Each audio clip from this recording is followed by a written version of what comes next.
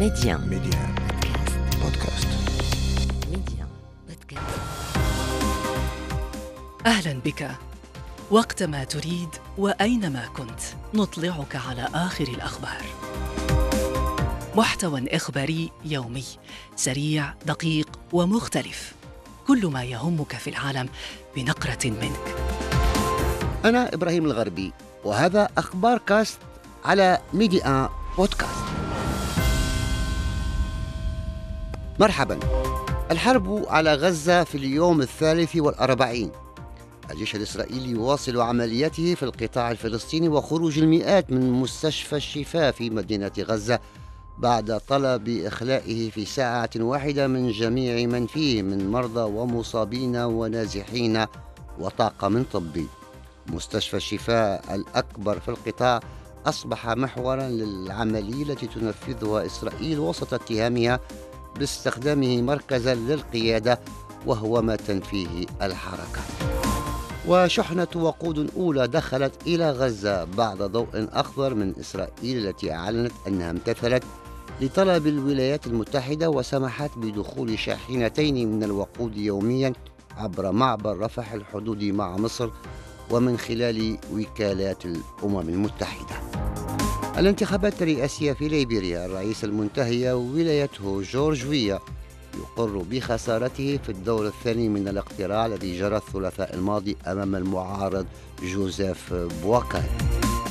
وفي طنجة تتواصل فعاليات الدورة 15 لمنتدى ميدايز الدولي في يومها الثالث والأخير. الحرب على غزة.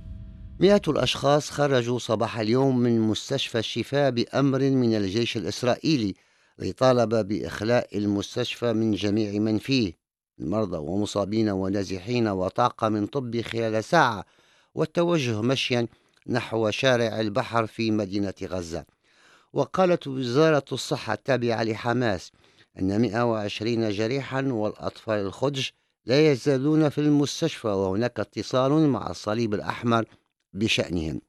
وشهدت دبابات وناقلات جند وغيرها من الآليات الإسرائيلية المدرعة في محيط المستشفى، بينما حلقت فوق المنطقة طائرات مسيرة.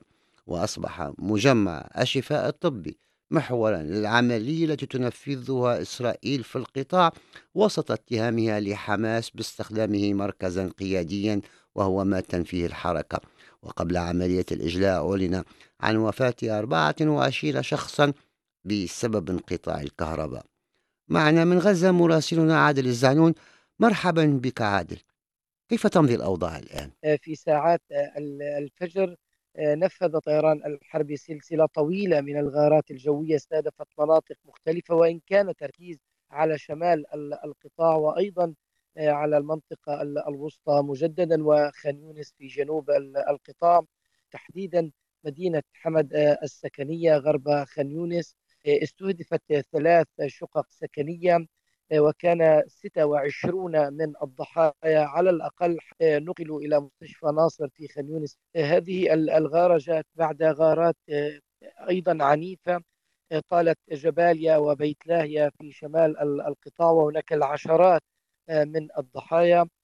في مدينة غزة أحياء تل الهوى الصبرة التي كانت أكثر وأعنف الغارات عليها في ساعات الليل وحتى الصباح، منطقة الزيتون والشجاعية والدرج كلها كانت أيضا تتعرض لغارات طوال ساعات الليل. المصابون لم ينقلوا إلى المشافي على اعتبار أن كل مشافي محافظتي غزة والشمال متوقفة باستثناء مشفى الأندونيسي في جباليا الذي يعمل بطاقة أقل من 10%. هذا أيضا كله يأتي في وقت لا زالت المساعدات الإنسانية تتدفق، ولكن بكميات قليلة. الليلة الماضية تم إدخال 16,000 لتر من السولار الوقود مخصصة لشركات الاتصالات، حيث تم إعادة الاتصالات وإن كان بشكل تدريجي، اتصالات جوال واتصالات أريد وأيضا شبكة الإنترنت بعد التوقف لمدة يومين، وهذا كان له انعكاسات سلبية خصوصا على الجهاز الصحي بشكل مدمر، والكثير من الضحايا سقطوا نتيجة للتأخر في إنقاذهم كما تقول وزارة الصحة. شكرا عادل الزعنون، كنت معنا مباشرة من غزة. منسق الشؤون الإنسانية في الأمم المتحدة مارتن غريفيث جدد في كلمة أمام الجمعية العامة للأمم المتحدة الدعوة إلى وقف إنساني لإطلاق النار للسماح بإيصال المساعدات إلى 2,200,000 فلسطيني محاصرين في قطاع غزة في خضم الحرب. وقال في كلمته: سموها ما شئتم، لكن الطلب بسيط من وجهة نظر إنسانية: أوقفوا القتال للسماح للمدنيين بالتحرك بأمان. نحن لا نطلب المستحيل، إننا نطالب باتخاذ الإجراءات الأساسية اللازمة لتلبية الاحتياجات للسكان المدنيين ووقف مسار هذه الأزمة. كما جدد الدعوة إلى إطلاق سراح جميع الرهائن في غزة بلا شروط. ومن جهته شدد المدير العام لمنظمة الصحة العالمية تيودروس غبريسوس على أن النظام الصحي في غزة على وشك الانهيار التام.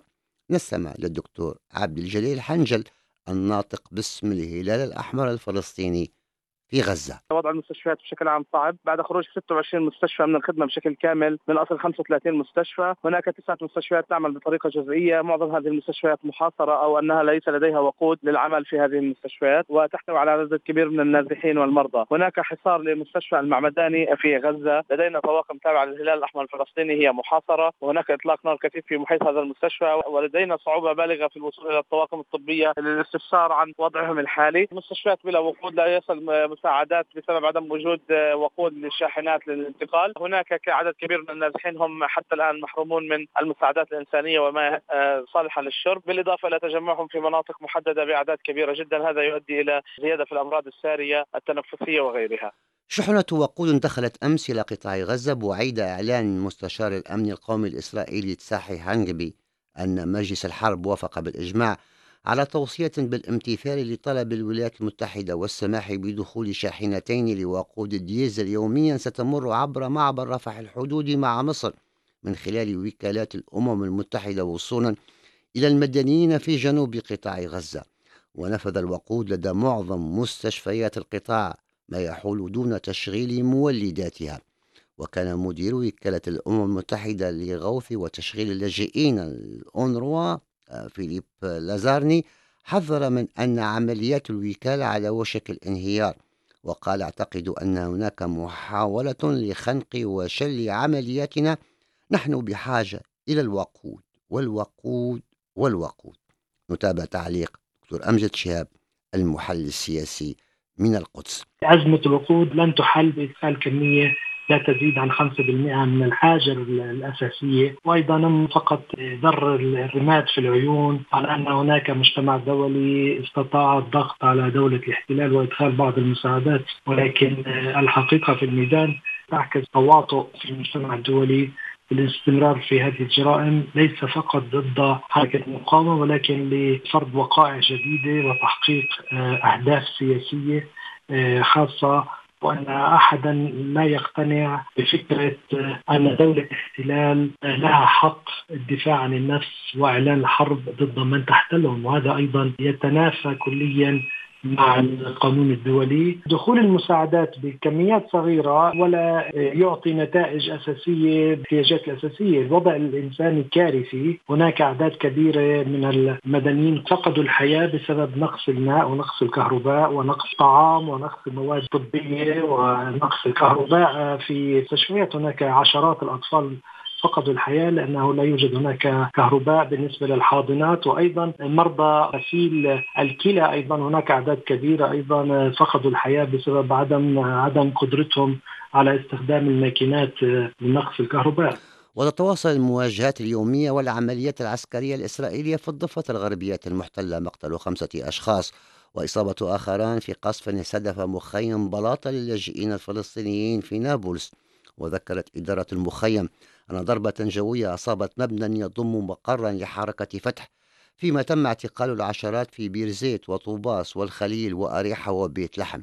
أمس قتل 7 فلسطينيين برصاص قوات الاحتلال في جنين والخليل. ومنذ بدء الحرب على غزة قتل أكثر من 190 فلسطينيا في مواجهات مع قوات إسرائيلية أو مستوطنين.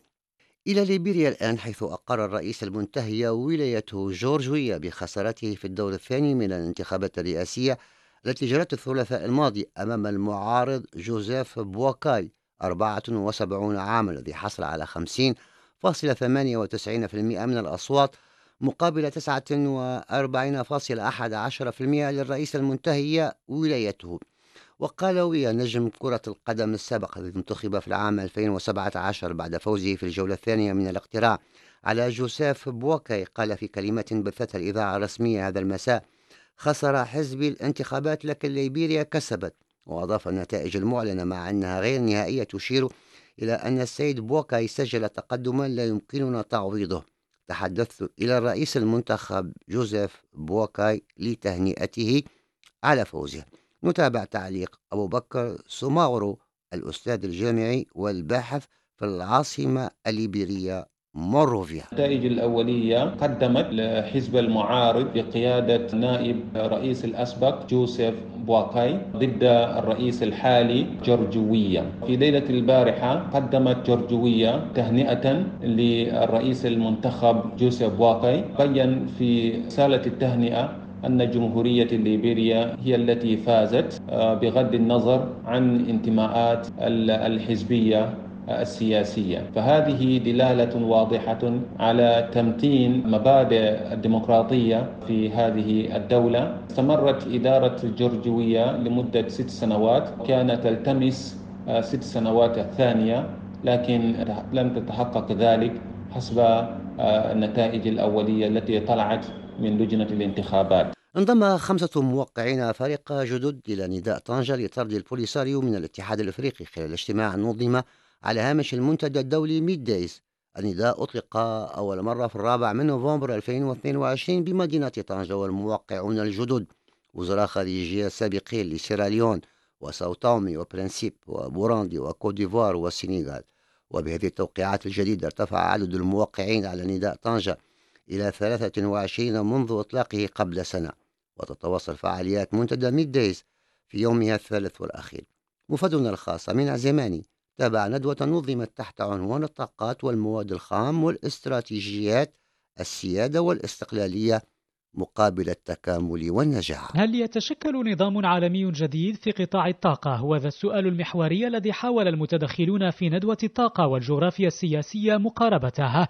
تجارب مختلفة وظروف مختلفة، لكن الكل يوحده الخضوع لمتغيرات وأزمات يشهدها العالم وتأثيرها يمس الجميع. الندوة كانت أيضا مناسبة لتسليط الضوء على مقاربة المغرب في تجاوز العديد من الأزمات الجيوسياسية التي شهدها ويشهدها العالم، كما توضح ليلى بن علي وزيرة الانتقال الطاقي والتنمية المستدامة. فهذه طبعا كانت مناسبة باش نوهوا بالمعطيات اللي اشتغلنا عليها في هاد السنتين للحكومة فيما يخص التجربة المغربية لتصدي الأزمات طبعا جيوستراتيجية بعد الحروب اللي عرفتها العالم، وأيضا بعد جائحة كوفيد. من مالاوي إلى مالطا إلى ألمانيا وتشيك مرورا بالمغرب، تتعدد القراءات وتختلف الرؤى من أجل البحث عن حلول لأزمات الطاقة وما تمليه ضرورة التكيف مع التحول الذي يشهده القطاع، فيما المغرب يسعى إلى البروز كقوة عالمية في الهيدروجين الأخضر والطاقات المتجددة، وذلك إلى جانب باقي مشاريعه الاستراتيجية.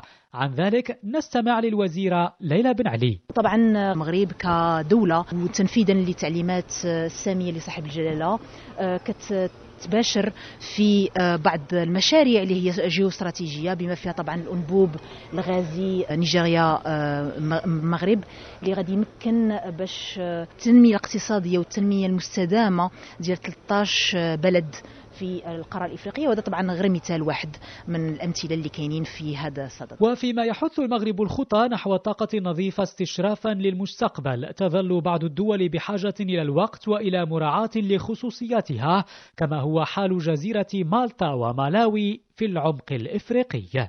أمين عزيماني لميديا من منتدى ميدايز بطنجة. ونشرة أخبار كاست انتهت. أخبار كاست، اختيارك، اختر أن تشترك معنا.